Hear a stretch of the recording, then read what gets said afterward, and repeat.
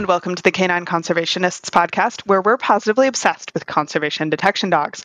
Join us every week to discuss ecology, odor dynamics, dog behavior, and everything in between. I am your host, Kayla Frett, and I'm one of the co-founders of Canine Conservationists, where we train dogs to detect data for researchers, agencies, and NGOs. Today, I get to talk to Sarah Owings again about stimulus control. This is an absolutely fascinating conversation. Sarah and I went a little long. We could have talked for much longer, but get interrupted by both Tucker and Niffler at the end, protesting the length of our discussion. We talk about fluency and impulse control and how those are related to stimulus control. We talk about Umwelt. We're talking about ritual and physical cues and how impulse control or stimulus control relates to welfare. So fun. Sarah, if you don't know who she is a Karen Pryor Academy certified training partner and a longtime educator. She specializes in the practical application of learning principles, transforming the lives of challenging dogs, as well as the lives of humans that care for and love them. As an international speaker and regular contributor to both online and in-person conferences, she is known for innovative approaches to tough behavior problems and compassionate and insightful teaching. Sarah has written for Clean Run magazine on topics such as stimulus control, release cues, and toy-specific cues. She currently gets her fills of what she calls brave learning as a member of the Clicker Expo faculty, an instructor for CyberScent Online, and tutor and curriculum designer for Tromplo. In the past, she has also advised the Glendale Humane Society in Los Angeles, and also training team at the Marin Humane Society in Northern California. She is an avid nosework competitor, currently competing at the Elite 3 and Summit level with her always thrilling canine teammate, Tucker. She shares her life with a deeply supportive husband, Fred, 2 dogs, Zoe and Tucker, a huge garden, and a tortoise named Bug. And again, oh my gosh, y'all are going to love this, but first we're going to get into our science highlights. So this week we are reading Reactivity to Stimuli is a Temperamental Factor Contributing to Canine Aggression. This was published by Sakaya Arata, Yukari Takeuchi, Mei Inouye, and Yuji Mori. This was published in June 2014 in PLOS One. And again, basically they're looking at what factors contribute to canine aggression among the top 17 dog breeds, and are those factors temperamental? So they write, canine aggression is one of the most frequent problems in veterinary behavior medicine, which in severe cases may result in relinquishment or euthanasia, as it is important to reveal underlying factors of aggression, both for treatment and prevention. They developed a questionnaire on aggression and temperamental traits that were found that reactivity to stimuli was associated towards owners, children, and strangers, and other dogs of the Shiba Inu breed. In order to examine whether these associations were consistent in other breeds, they asked owners of insured dogs of Amcon Insurance to complete their questionnaire. The top 17 contacted breeds were included in the study, and the questionnaire consisted of dogs' general information, 4 items related to information to owners, strangers, children, and other dogs, as well as 20 other behavioral items. They had 5,610 valid responses from owners of dogs aged between 1 and 10 years old. Their factor analysis on 18 behavioral items extracted 5 largely consistent factors in the 14 breeds, which were sociability to humans, fear of sounds, chase proneness, reactivity to stimuli, and avoidance of aversive events. By stepwise multiple regression analyses using Schwartz's Bayesian information criteria method with aggression points as objective variables and general information and temperamental factors as explanatory variables, they found that physical reactivity to sudden movement or sound at home was shown to be significantly associated with owner-directed aggression in 13 breeds, child-directed aggression in 8 breeds, stranger-directed aggression in 9 breeds, and dog-directed aggression in 5 breeds. These results suggest that reactivity to stimuli is simultaneously involved in several types of aggression. Therefore, it is worth taking reactivity to stimuli into account in the treatment and prevention of canine aggression.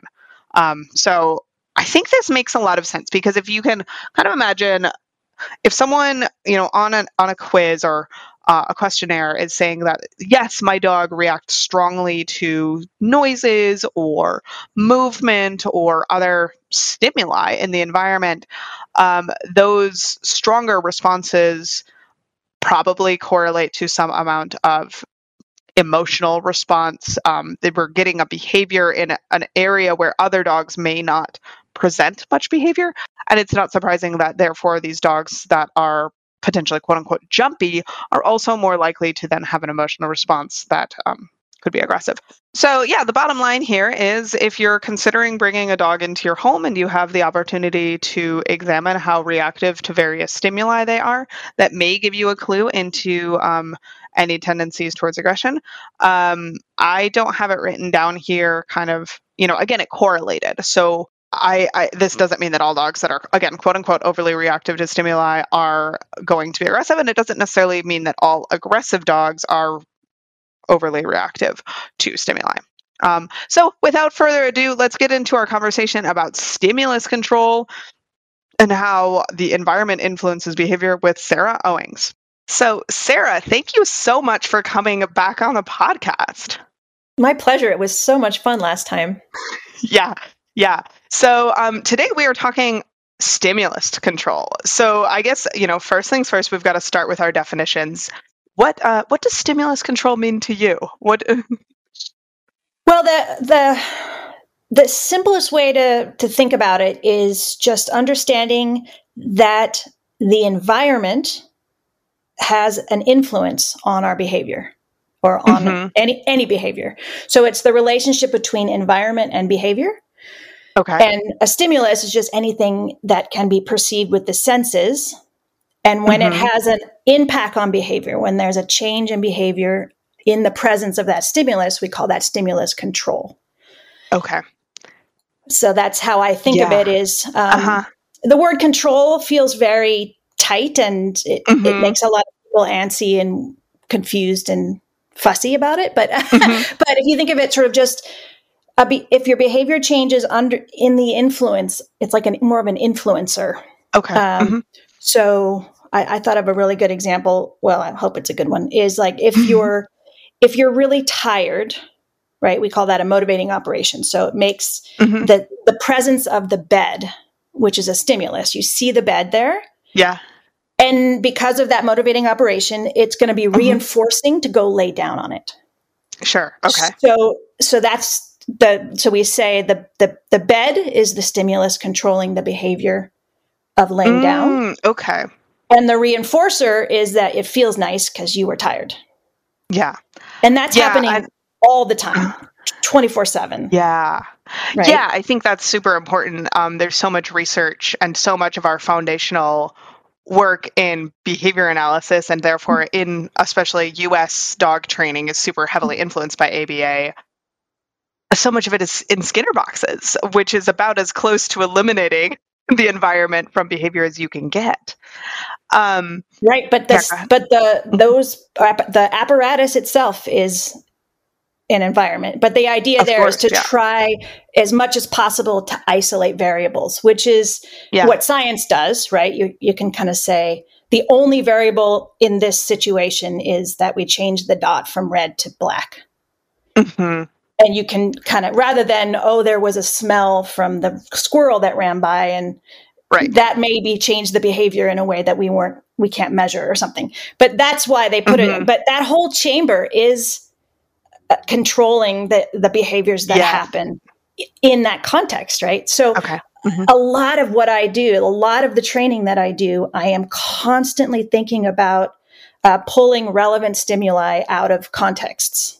So an odor cue would be a great example for scent work dogs. How do you make that cue the most relevant in that environment? Right. Okay. So how do we make our target odor into the stimulus that controls the behavior? Is that a way to phrase it? That would work. And and I really think of it as either isolating a cue or making that cue very, very relevant.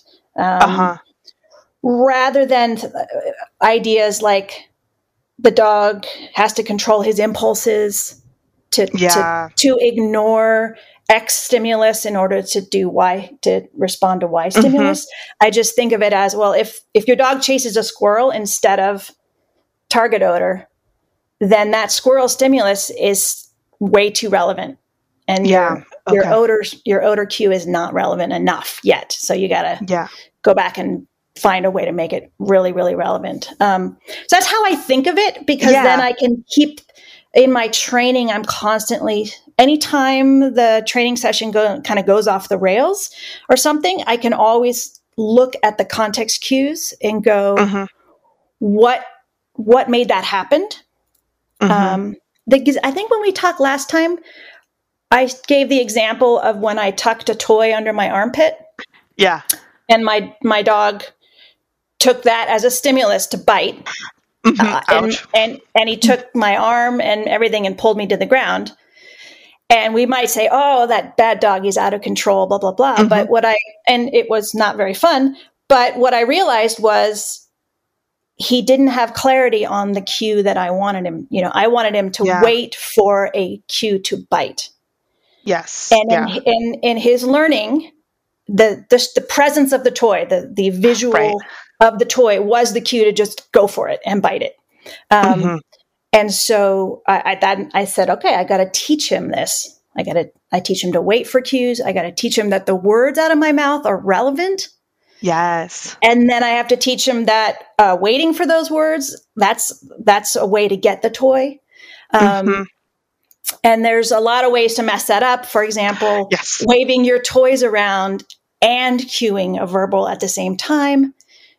The toy is always going to be more relevant than the verbal. So, so anyway, that's weird. Well, yeah, gosh, I've got so many different threads I want to start pulling on already. But the first one that I'll say is, so I think I was actually working on this last night with Niffler, just as another example. So Niffler he's 21 months old, and he has always enjoyed tugging, but has had a little bit of a sloppy target with his tugging, so he often gets me in the hand, and he also generally doesn't hold on to toys and kind of tug with as much intensity as I would like.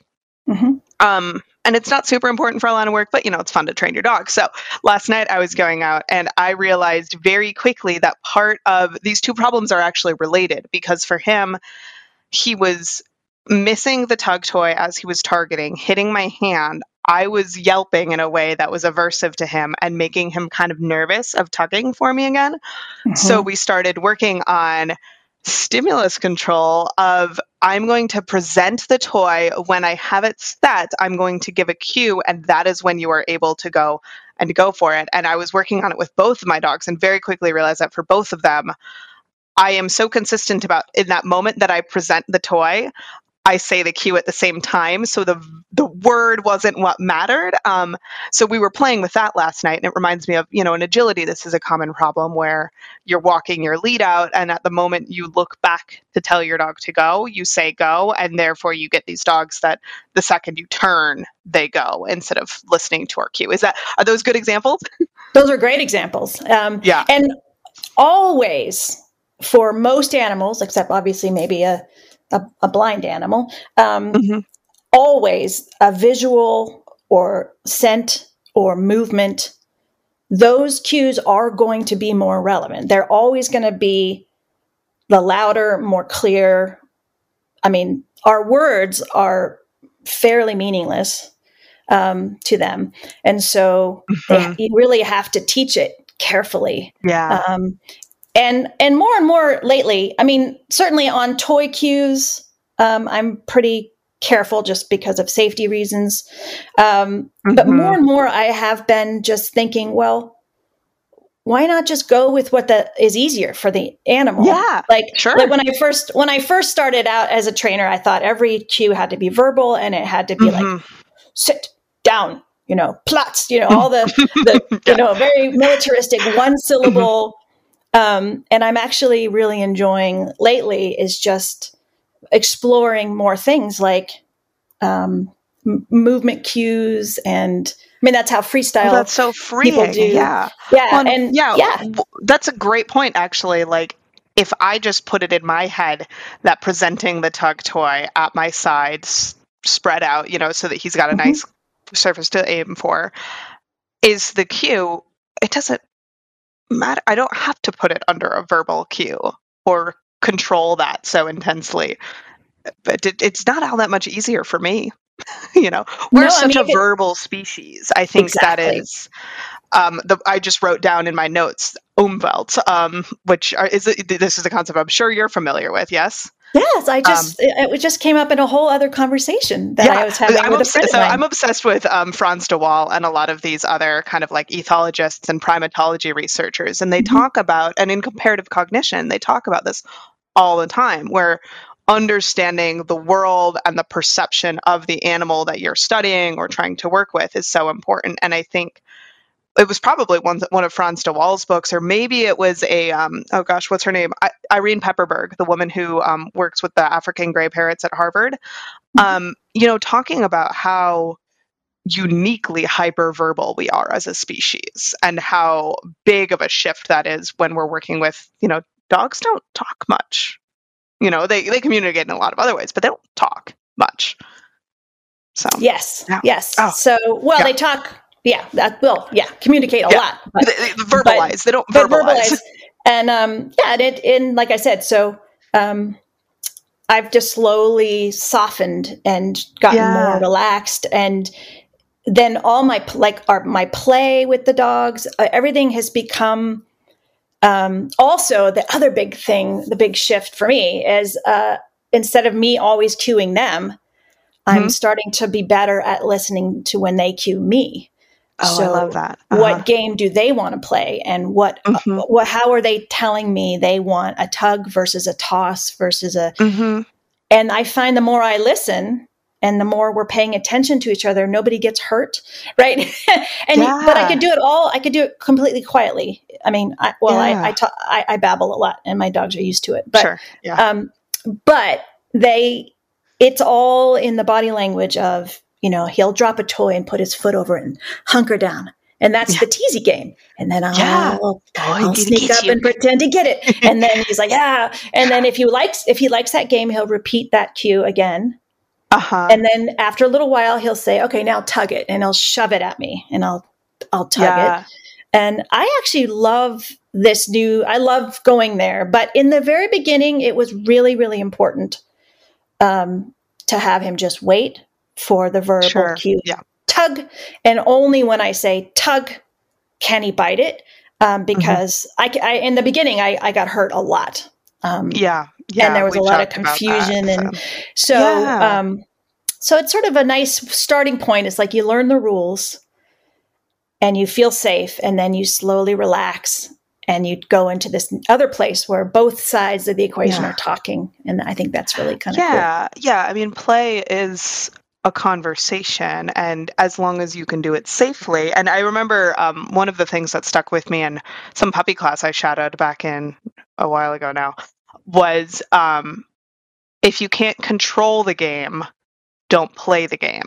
And it wasn't meant in this way of, oh, you can't wrestle with big dogs, or you have to be able to win, or you can't let the dog win. It wasn't anything like that. It was, hey, maybe if your kid is 70 pounds and you've got a 170 pound Mastiff, tug of war just might not be the best fit for them, because that just might not be safe. I think starting with this concept of stimulus control and figuring out how to play safely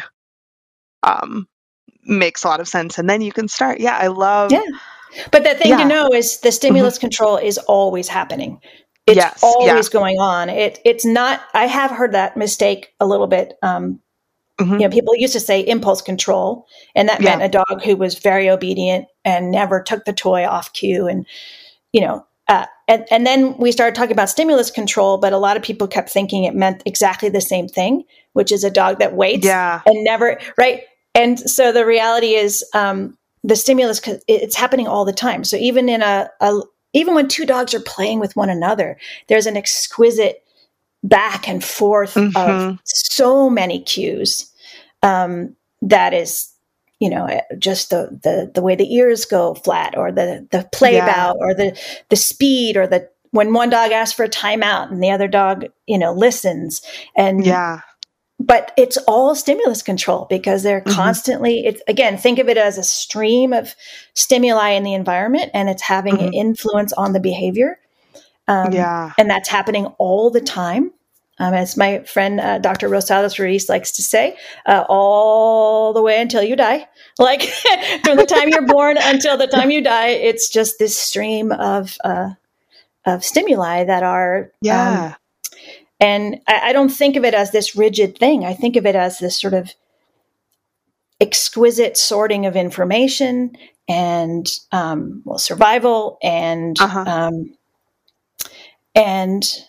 a beautiful openness to the environment. And also just the myriad of choices that you have, they're still all under the influence of different stimuli, like that example of the bed. If I was really not tired, I was feeling antsy, I could choose instead to get dressed and get in my car and go to a party instead of go to bed. It's not like the bed controls me all the, do you see what I mean? It's like, I think so. Yeah. I can, but in order to go to a party, I have to do behaviors. I have to put my keys in the ignition.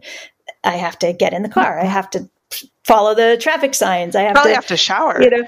Take a shower, get dressed, get out of my pajamas. But all of those behaviors. Anyway, I don't know how much that relates to training, but the more you see it, the more you understand that every training session is also embedded in a context. And so, like I said, when your training goes off the rails, or something doesn't happen the way you expect, very often, in scent work anyway, it's when the animal is cueing off of the wrong thing in the environment. Usually you, most likely you. When we want them paying attention to odor, and the dog starts cueing off where our feet are pointing, or right, because you've created a pattern of that is relevant that you didn't realize was relevant, but the dog goes, oh, it's relevant. Or clicker trained dogs, I have found, go through a phase sometimes in their training where it's a great strategy. Instead of seeking odor, they will pause on every object in the room until they are clicked. Yeah. Which is a very smart strategy, right? Yeah. But it's not what we want them to be doing. And they might get 100% correct, but until you realize, oh my gosh, the dog is not really paying attention to odor. This is, well, and good luck once you're starting to work blind hides. Exactly. Exactly. And that's when everything falls apart. Or a friend of mine accidentally taught her dog, because she set all her hides herself in the early phase of that dog's training. So she got her own scent mixed up with that odor. And so when she went to a class, finally, like a year later, went to a class, her dog was like, I don't understand that cue. I only know peanut butter and jelly. I have no interest in jelly alone. Right. And so one of the ways I think about stimulus control for scent detection is I like to constantly vary all the other cues that are not relevant, but always keeping the odor cue the same. Yeah. So how many ways can I change the environment or the container or the what smells are nearby, what I'm doing, and just constantly folding that in from as right from the very beginning, so that so eventually the dog learns to tune out the irrelevant stimuli and focus just on the one thing that has stayed constant throughout. Yeah. And that's a great way to make your training very resilient early. Yeah. Well, and I can't remember who kind of came up with this, or I've heard it from first. It was probably either Sarah Stremming or Hannah Brannigan, kind of this concept of not harder, but different. In kind of every training session, where it's not necessarily that I'm constantly upping the ante and teaching my dog that, like, oh God, every time we train, it's going to be, a huge mental workout. I mean, sometimes it will be, but, you can't really continue in that way forever. It's not fun. But can we make it different? Can we just put something else in the environment? Can we just search in a different way? Can we, add something or take something away, or just set things up in an unusual way, so that, again, that's the odor becomes the most salient cue. It takes a village to keep canine conservationists running. One of our valued team members is Sunny Murphy, who runs Black Flower Content Writing. Sunny started out as a volunteer creating infographics based on our podcast episodes, but quickly earned her place as a paid member of the team. If you need a creative, enthusiastic voice to help your company or nonprofit with blog writing, social media planning, and/or email newsletter campaigns, check out Black Flower Writing Services. I cannot recommend Sunny highly enough. Thanks, and let's get back to the episode. Yeah, so one of the other things I jotted down when you first started talking was this concept of fluency and how, to me, stimulus control always kind of comes piggybacked with fluency. And I don't know whether stimulus control is like just a component of fluency or, how are those related in your mind? Well, I think of fluency as having a number of parameters. Mm-hmm. And stimulus control fits in terms of you have a very high degree of reliability that under those conditions, you will see your goal behavior. Okay. Like it's not going to be 100% because no living creature is a perfect robot. Even robots are probably not perfect. Well, as my computer just demonstrated. Exactly. But if you have a very high degree of reliability, mm-hmm. under those, and by conditions, I mean, there's a cue and then there's a context that cue is in. Yeah. And so under those conditions, if you would like bet $100, you're going to get mm-hmm. that goal behavior. Then I check that box mm-hmm. for fluency, stimulus control. Yeah. So then other aspects of fluency involve things like latency mm-hmm. in response to the cue. So how fast does the organism respond to that mm-hmm. cue? Like, do you have immediate, I got it, I'm doing it. For example, when the light turns green and you step on the gas without even thinking, mm-hmm. there's a very low latency there. And then there's speed, right? Which is how long it takes you to complete the behavior. Okay. Now, it depends on what the behavior is. If it's like a trick, like a spin, mm-hmm. right? That the animal might start the spin and then kind of be really slow about it. Or unsure of how to get around they can kind into the right position. A spin, or you can do the like full on right. performance border collie spin right. before you can blink. Right. And then of course it's related to, if you have a Great Pyrenees is going to spin right. differently than a border collie. But if it's not fluent to me, if the spin happens in an irregular pattern. Yeah. Like, there's some amount of consistency that's inherent in fluency. Exactly. Yeah. Right. And so you kind of, when you start to just see it locking in and you give the cue and the behavior starts right away and it's performed in a very similar manner every time. Mm-hmm. And then if you can start changing conditions, like a new environment, mm-hmm. or start doing those things like, put your hand over your head and say the cue or whatever it is you want to, if the behavior still happens, then you really, really can say it's fluent and has good stimulus control. Yeah. Because, for example, if it's a verbal cue like spin and I can put my arms over my head or I can cover my mouth and say spin and the behavior happens just the way it, with speed. Uh-huh. And that means that I could probably bet that the verbal, it's the sound right. of the cue that is actually affecting that behavior and not some little like head tilt that I'm doing or, sure. that kind of thing. Well, so when you put all those pieces together, then you would say the behavior is fluent. I think so. And I think kind of bringing it back to kind of scent work or detection work, I think of, with baby Niffler when he was 14 weeks old, I would practice, okay, this time I'm going to sit on the bed while he's searching, and this time I'm going to stand, and this time maybe I'm not going to turn my back on him, but I'm going to turn my hips to face the wall while my torso is still facing him, or vice versa, and just kind of constantly altering these things so that he could really learn to work independently when I asked him to, and not be too fussed about anything else that's happening in the environment. And that's kind of our central goal for most of our detection dogs is you ask them to search and they search. relatively, regardless of what's going on in the environment. Right. With very little. Now, a search can take 3 minutes or a search can take hours.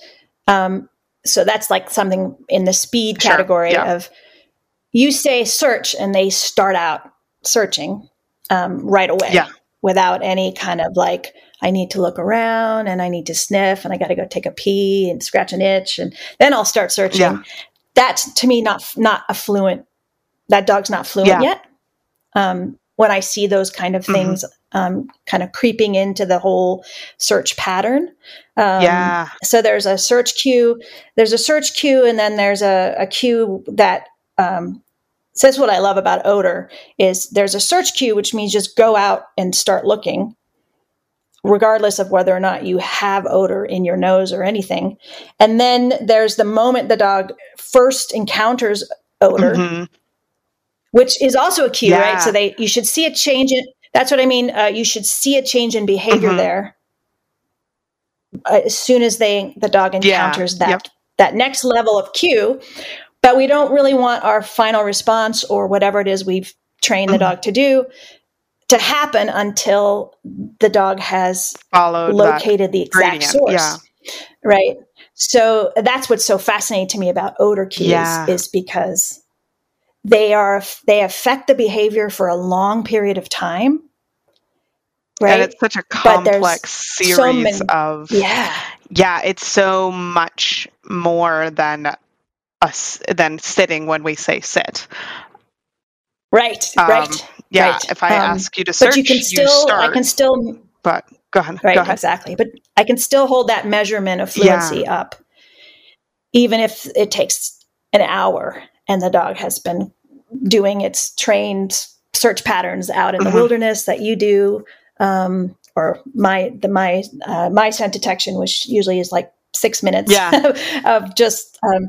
So anyway, but I love that idea of applying the same idea of fluency to a full search and thinking of a series of cues, bringing, and creating these changes of behavior and influencing behavior. And it's a beautiful thing. It's a chain. It's a series of cues. It's such a, it's a behavior chain, and there's so much to it, and there's so much of it that the handler, it's kind of our job to be supportive and I was just thinking about this a lot, where one of my favorite things in the world is partner dancing. And generally I dance a lot of salsa and bachata, which is a pretty rigid lead follow structure, but I also occasionally dabble in swing and blues, where the lead and follow can trade back and forth, and kind of based on who is exerting more pressure through your frame is who then gets to lead that next move. And if anyone's an avid blues dancer in the audience, I apologize. As I said, I dabble. But I think of that a lot in scent work, where when I am directing our transects and I cue the search and all of that, at the start and the finish, I am in control. It is my job to kind of direct where we're going and make sure the dog stays in the search area and searches the things that we have been asked to search for our job. But as soon as the dog has encountered odor, I'm stepping back and the dog leads. And now it's my job to keep up and help however they need, but not get in the way. And I love it. Yeah. Yeah, I love that. And that's that. It kind of ties back around to what we started with of play. Yeah. Where it gets, again, originally the training was very strict. It was like, go find the target. I'm going to do weird things. I'm not relevant. Right. Because it's important. It's that clarity. You're clarifying things in the dog's early learning. And then when you start really working as a team, it starts to become a dance. And it gets more and more subtle. And that's that word umwelt that you brought up. That's what a nose work coach of mine, and was one of the highest praise that I've ever, was such a kind thing to say, which was that he's seen me sort of surrender myself to my dog's umwelt when he's working. Oh, cool. Yeah. is like, and I guess we should define that. He defined it. You probably know more than I, but about kind of that place where intuition takes over because you don't have the words for it. You're kind of beyond. You're kind of beyond language. Yeah, we've moved past that conscious thought necessarily. Right, and that's. I will confess, I'm not always this good, but I have felt it when I've worked with my dog because of just the beauty of what he's doing. And I love that idea of just like if a good handler knows when to surrender to that and not be, and let go of control because we don't know what the owner's doing. So if he goes way out of bounds or gets really focused, I try really hard to say, well, he always has a good reason for it because, and so I always trust that my dog at this point really knows what he's doing. He really knows what he's doing. Or if he says, let's not go into this area at all, he's almost always right. There's no reason to go into that area. And so that's something I've really noticed, especially with Barley, but honestly with Niffler as well, is generally if I start seeing this kind of off-task behavior, we call it crittering a lot of the times, where he's starting to check mole holes and think about other hobbies. Almost always, that is a sign that there's just no odor in the environment. There's nothing going on. And we can trust that though, because we've put in this groundwork. It's like what we were talking about with play as well, where once you can play safely and you are not getting bitten every time you try to present a toy or even readjust the toy and you're not even moving towards presenting it, then we can start breaking the rules and dancing a little bit more. And when Niffler was 7, I don't know. Actually, that's not even a good example because I started with Niffler when he was so young. But when Barley was 3.5 and I first got him, and we'd barely started our nose work classes yet. No, I couldn't take him to, an urban farm or a fairgrounds or whatever and trust that if he was off task, it was because there was no odor. He didn't know the game well enough. He wasn't under stimulus control well enough. Right. Not fluent enough yet. Yeah. But now at this point we can kind of say that. And it's beautiful and it's just so much fun. So we had a couple things kind of jotted down that I don't want to miss, even though I've got so many other directions I want to go, but we're going to try to get through a couple of these questions that I had written down. So one of the things I had jotted down that you wanted to talk about was this concept of cue then move. And I'm not familiar with this. So can we jump into that? Sure. So cue then move, and I always spell it for my students, capital THEN. So it's because the hardest thing for humans, as you notice, I gesticulate a lot as I speak. It's very difficult for humans to say a verbal cue and then present a toy, for example. No matter how hard you say, or click, then treat. Yes. Right. So this is the way to make any cue salient is by putting it in front of a known cue or a known pattern or an expected pattern. So click, then treat. So when the known behavior there is eating food out of your hand. Almost every dog in the world knows that if you offer food in there, they can come eat it. That behavior is pretty fluent, right? Here's your food. Here's your food. Now we want to make the click relevant. Yeah.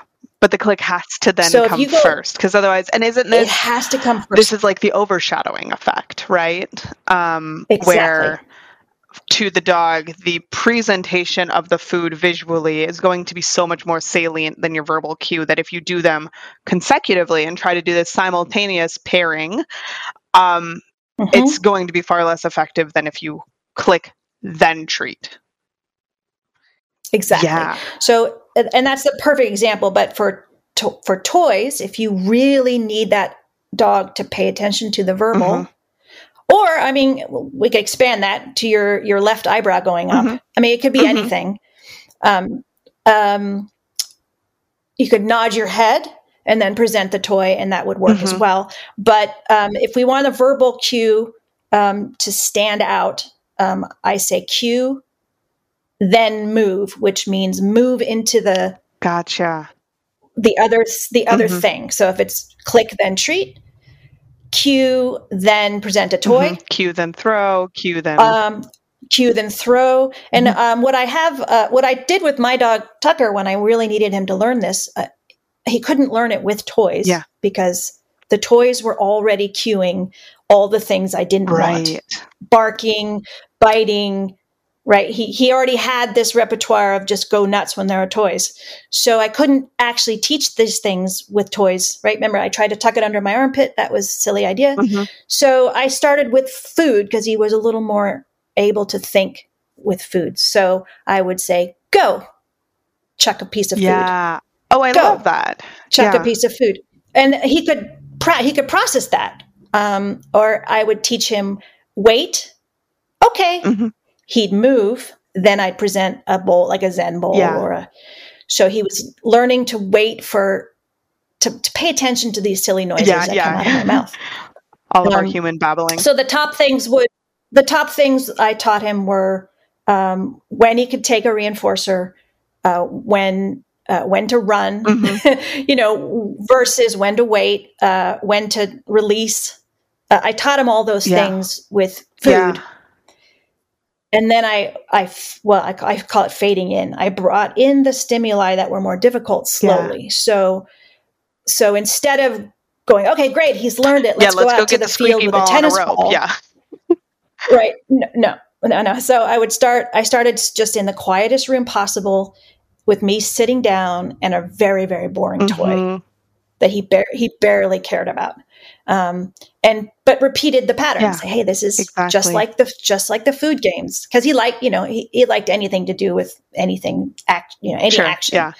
And then I call it fading in. You just slowly bring in the stimuli that are more challenging, which what that means is it's the stimuli that already have repertoires attached. Yeah. Right. Exactly. So for example, going to the play yard already had the repertoire of scream barking attached to it. Yeah.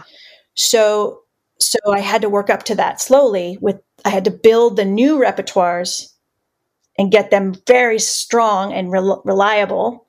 And then I could slowly work outside. Yeah, that sounds exactly like what I did with Barley. And Barley was my first dog that I've ever worked with that had such big feelings about toy reinforcers that I had to do this. And it was something that I wish I had a little bit more guidance on when I first got him, because it would have saved me so much frustration to just be like, because for him, and, I can't complain too much because as he freezes with toys.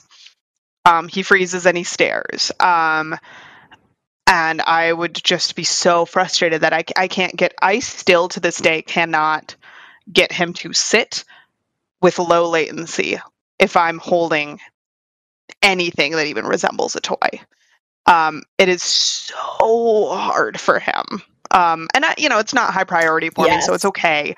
But I think the biggest thing that, God, I wish I just was so frustrated with him for so long because I did not know how to deal with a dog that had this level of emotion around his toys. Right.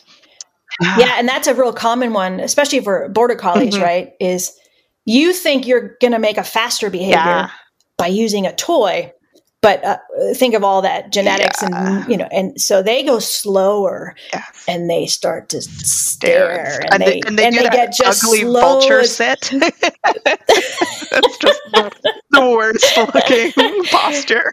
And it's a beautiful example of a previously learned, very strongly genetically boosted repertoire. And that's not the way. So you can't fight it. Yeah. You have to change. So if you understand stimulus control, it's really cool. You go, okay, so this context is cueing that thing that I really don't want. All right. How do I change the whole context? Start over. Maybe with food. Maybe food's easier. Yeah, that's what we did with Farley. I was like, okay, let's teach you some skills. Right. And then just do it. And then you slowly, again, if you want to use toys, maybe you decide it's not even worth it, but you slowly bring that in once the new repertoires are strong enough. But isn't that so much? It's so much. It's so great because as trainers, we can control the environment, but we cannot control inside that dog. We can't control their learning history, their genetics. We can't control that, or their impulses. We really can't. We can't open them up and flip the switches. Right. But we do control the environment, and it's the more we understand how behavior interacts with environment, which is stimulus control. That's where we can be better teachers, I think, and be fair teachers for the things that are for the things that are important to us and important to our dogs. The two things that I just jotted down were ritual and physical cues. So like one thing that I've found incredibly helpful for Barley in particular is having these rituals and clear rules and consistency about where the toys appear and when they're in play and when they're not. And if I break those rules, then we are more likely to have problems. And you can say, yeah, that means maybe we're not totally fluent, maybe we're not under perfect stimulus control, but I'm okay with that right now. And like for us, our big example is I have a very cool giant training fanny pack that I wear in the field. And it holds our toys and it holds my GPS and everything else that we need. And then I wear it on the front because it's a really cool fanny pack. And that fanny pack lives in a closed cupboard at all times. If I pull it out, I will have a dog walking on its hind legs backwards, staring at me, luckily quietly, but until we go to search. And I have a verbal cue and a start ritual. I was going to say start line ritual, but it's not, because it's not a competition quite. But honestly, all I need to do is take that training bag. And it's so powerful that I have been able to teach several novice handlers working with Barley, because all I have to do is hand him the bag. As soon as they have that bag, they have his attention, he will work for them. And it makes him such a good instructor because we have put all of these behaviors into the context of this ritual that is embodied with this bag, and all I have to do is hand off the bag. And I have so many people be like, I don't think this is, and I hand them the bag and I'm like, no, you've got it. You don't have to do anything. You can be the worst handler, and if you have this bag, he will work for you. That is so cool. What a beautiful example of stimulus control. Under these specific conditions. I find it really interesting because I do a lot of practice searches in my house. And Tucker is never confused on when I let him into a room and he's supposed to search it versus it's time for a nap. Yeah. And we're done. Like, even if there's probably like odor left over from the search an hour ago, like, I find it fascinating that he can be that clear. And at home, we don't have all the trial cues, right? Waiting in the car. I don't do a big harness change like some people do. He wears the same harness for walks, but he never goes into a trial environment, no matter how different. If it looks like a park, if it looks like a building, that like a vet's office, it doesn't matter. He will work perfectly. And I just find it really, really fascinating because there's probably a whole variety of cues that is telling him when that's happening. Well, this is making me wonder if now hard hats are going to become a cue for Barley and Niffler to search, because I wear hard hats all day on the wind farm, and I wonder, I'll have to try putting a hard hat on elsewhere and see if that starts getting their attention right away. Right. And I imagine being directly under a wind turbine is probably a cue for them. At this point, I don't see myself visiting wind farms otherwise, but it would be really, I bet you that if I just drove to a random other wind farm and let them out of the car, they would want to start working immediately. Now, with your dogs who are doing, wildlife in indication on wildlife and things like that, when you go hiking, do they ever get confused? No. I've never really had them indicate on anything that they've found in the field. I was just curious about that. But probably you don't have your bag. You don't have your bag. You don't have your bag on. Yeah. Don't have the bag on. I would be curious, if, part of it too, though, is kind of, I don't know what they do or don't miss. And I would be curious, if I put a bat out intentionally 2 miles down a trail, so I knew where it was and just walked them past, I wonder if the odor would still be a strong enough cue that without any of the other context clues, they would hit on it. But I genuinely don't know and kind of doubt it. Yeah, I'm curious. I've heard of people doing that with nosework dogs. Is you just sort of put odor out and pretend it's a walk and see if they notice it. I've never done it. Yeah, I guess what would... I don't think I see utility in that necessarily, because that's... Well, in one sense, it might be kind of the ultimate of, is the odor cue relevant in any situation? We do, with my students, we do a little, we call it an odor test. So I guess it's similar to that, actually, where their original training is all in a colander, just their initial so, and then we kind of ask the dogs, is odor relevant to you outside of that context? Oh, okay. Just as a little, it's like a very mild little test.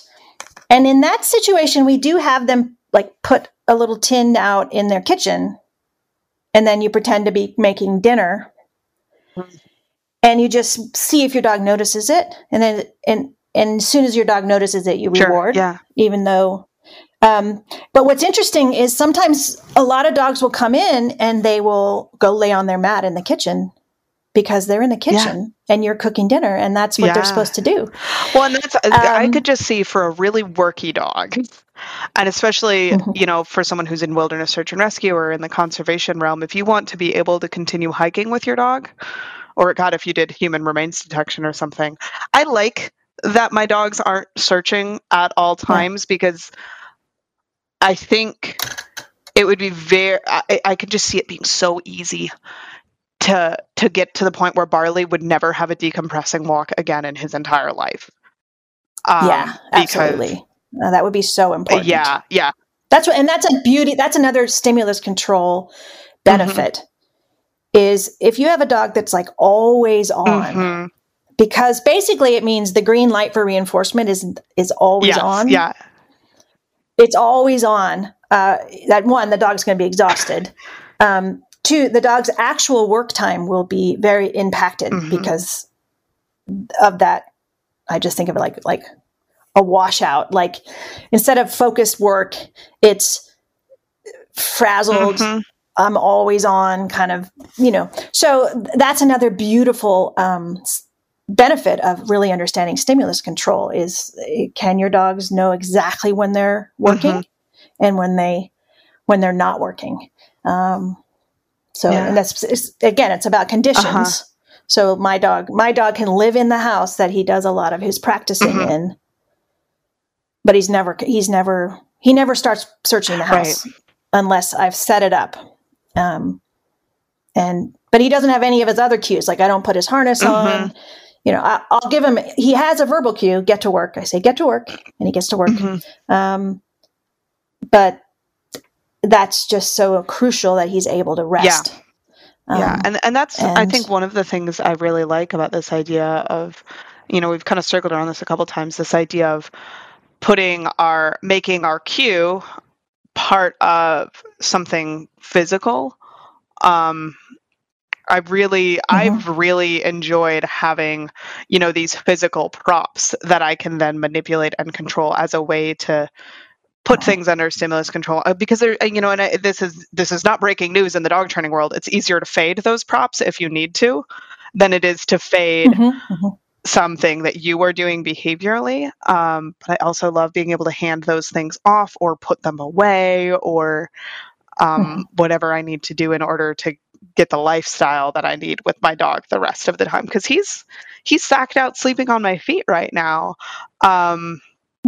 But yeah, if I had that training bag out, I've tried to do demos before with him where I have the training bag on, and he's just in this constant, like, he's sitting pretty, he's lying down, he's rolling from one hip to the other, he's trying to, like, our start of our own routine is he does the, like, we call it car wash, where he comes and stands in between my legs, and he will, like, try to, like, push his way between my knees as I'm trying to do a talk. Unless I get wise and I just, like, I literally just put the training bag in the hallway, because even if it's, like, up on a table, it's not out of play quite enough for him. So... Right. But I can do that because the bag is the powerful part. Brilliant.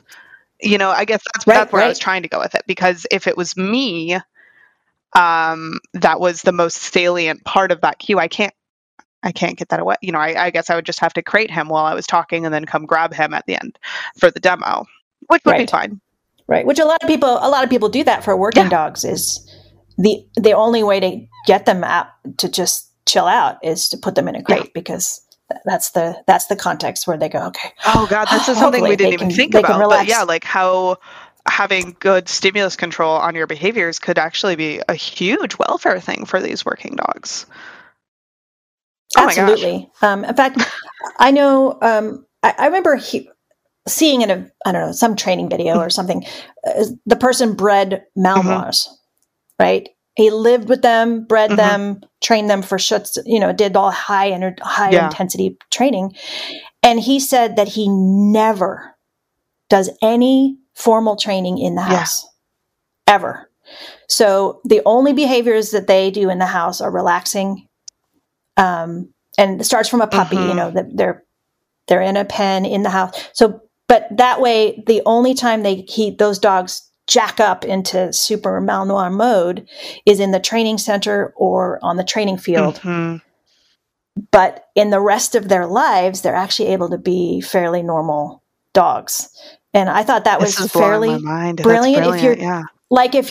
If you're living with 5 Malinois or something, or 50, I don't know how many Malinois you had. I mean, that'd be very important. Absolutely. They're very, very important. Well, and I think, so Barley, part of his struggle and like the first 2 or 3 years that I had him was all about having rules and ritual and stimulus control over play. He grew up in a house with 3 kids under the age of 10, and he is incredibly persistent about finding and asking to play fetch with something. You can put all the toys away and he'll bring you pieces of hair,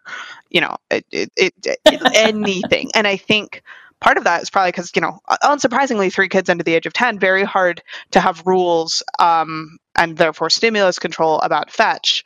And I hadn't quite put it through that framework. But the other thing I was thinking is this concept of, when we talk about teaching a dog an off switch, there are a lot of people kind of, in the breeding world or in the sport dog world where they're like, well, all my border collies have lovely off switches, or my working Malinois, or my working labs, or whatever it is. And I think you just put your finger on a really clear reason why some people may be really successful with that. It's not necessarily something intrinsic temperamentally about these dogs that have these off switches. It's that how to run a household with dogs like this in order to create the environment that promotes something that I guess is an off switch.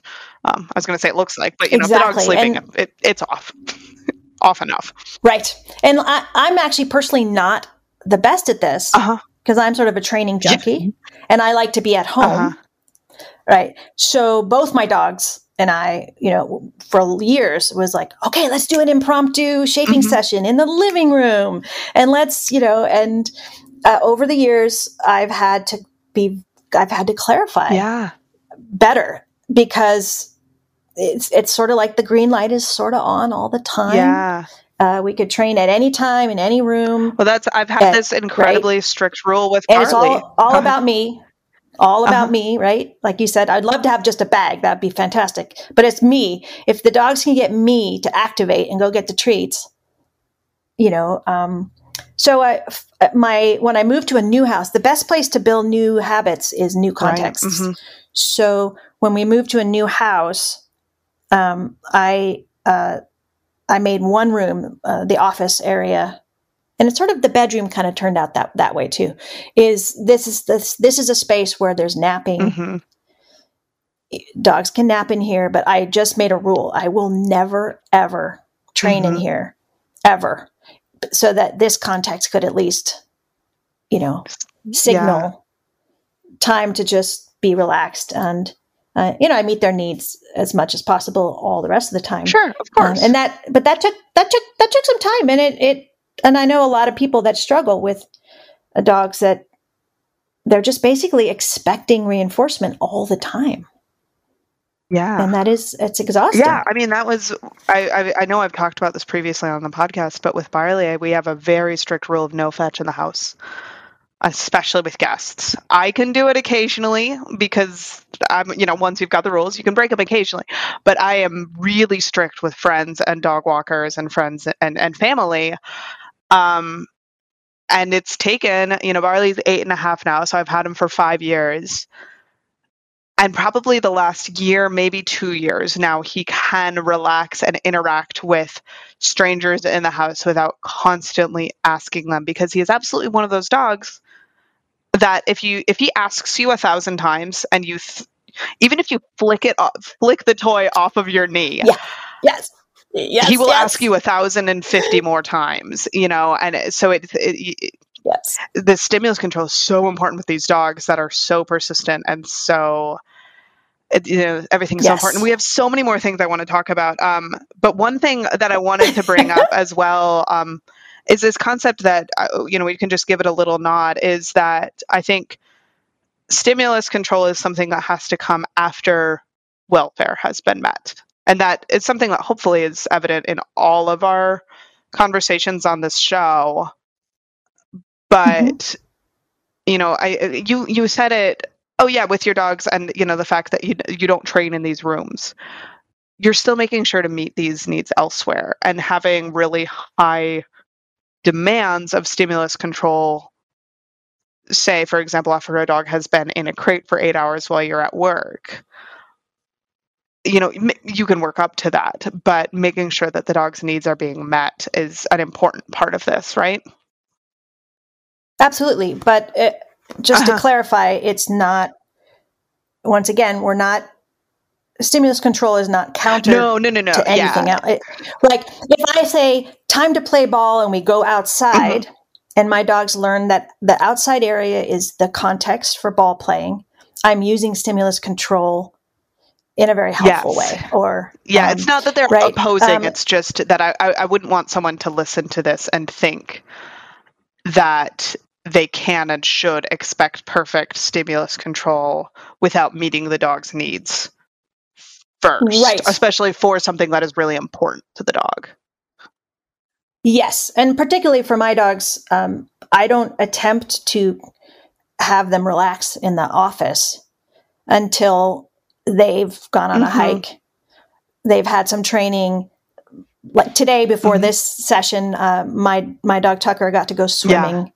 There are some dogs that have a high need for that. Yeah, I mean, it's all part of our antecedent arrangements. Exactly. And that's that motivating operation idea I started with, which is the bed is more reinforcing to you when you're really tired. You're already tired. But it's not going to be reinforcing if you're really antsy and in the mood to go socialize. And so part of understanding stimulus control is also working with those motivating operations in a harmonious way, rather than just manipulative way, but just acknowledging that those are shifting all the time too. This came up when you were talking about fluency and this idea of if you tell the dog to search and then it goes and sniffs and then it marks and then it rolls in some grass. One of my first thoughts as well is, oh gosh, if my dog is that disengaged from me, I probably shouldn't be giving the cue yet. And did I potty the dog after I drove 2 hours to get to wherever I am? Because it's both. It's like, well, sure, that means that we're not quite under perfect stimulus control, but also if they've got a need to check out the environment and make sure it's safe and they need to empty their bladder, I wouldn't necessarily say that's a huge failure of stimulus control if they're meeting those needs first. I have one more question from Patreon. I know we're starting to run a little long, but it is about kind of the concept of stimulus control related to cue hierarchies. So, if we want our dogs to know, and this is a big thing we talk about in this field, if my dog is in odor and they're kind of working on sourcing a problem and I call them for a check-in, generally we want our dogs to obey odor instead of a check-in. But then if I give my recall cue, that trumps odor. So, and this might be too big of a question, but how do we think of stimulus control in the context of these cue hierarchies, and which cue we want to override which other cue? I mean, I guess that is the whole thing of stimulus control, isn't it? Right. I mean, it is all one big, it's one big cue hierarchy all the time. Yeah. You're breaking my brain here. This is great. And I love it. I mean, I've had a number of examples, which I could send you, which are really funny to watch, in competition where I call Tucker out due to a time limit or something, and he vetoes me, stays in and finds a hide. And I'm like, yes. But in the rest of his life, I really, really want him to come when I call him. You know, like he likes to chase wildlife, and it's really important to me to build that up. Again, I think of it more in terms of context. If you can teach the dog that in this context, this is the cue that's going to pay, right? Pay the most, be the most reinforcing, the biggest reinforcement in this context. And then in another context, when you're not in the middle of an odor problem, then this cue is going to be top of the hierarchy. Yeah. And I don't know if I can explain it any better than that. It is a little variable sometimes. Yeah. But I have such faith in context that even if you're out in the field and it's really an emergency, many dogs will still come when called in those situations, but not if it's not an emergency. If it's kind of like you're just sort of half calling them. I don't know. Yeah. I mean, I know, I haven't actually taught like a formal emergency recall versus maybe like a whistle. Like a whistle is top, and you would only use it, right? Yeah. I know I definitely kind of have. There's the typical recall of like, Barley, come, and it's always kind of in the same tone and the same, and then there's the exactly running down the road, and that one, even though I have not trained it, that heightened emotion certainly gets results in a way that is fine. And you think about learning history. In those situations where Tucker vetoed me, he got paid really well for that. Do you see what I mean? Yeah, exactly. So I think our dogs are saying this call needs to be over. I think it's time, yes. Well, Sarah, thank you so much for coming on. If people want to take any of your online classes, learn from you, all of that, where can they find you on the internet? Well, the best place to go, I think, is tromplo.com right now. I have a number of classes starting in September and November. Some new ones, a couple on scent detection, and one called Brave Learning 101, which is just about just diving into teaching and learning with positive reinforcement. And I'm also on Facebook, Sarah Owings on Facebook, and that's about it. Those are the main. I'm also Cyberdog Online. I do a foundation indication training for scent detection on there as well. Excellent. Well, we'll put all those links in the show notes. And again, thank you so much for coming on. This was so fun. But yeah, I think we both need to go let some dogs outside. So yes, my pleasure. Thanks so much. Right. Thank you. Bye. Bye-bye. Thank you so much for listening. I hope you learned a lot and you're feeling inspired to get outside and be a canine conservationist like Tucker and Niffler were begging us to at the end here. And do whatever suits your passions and skill set. You can find show notes, transcripts, cute stickers of Barley and Niffler and Ellie and Suki. You can join Patreon for our book club and our group coaching calls, as well as private one-on-one mentoring. All of that and all of those links can be found at canineconservationists.org. Until next time.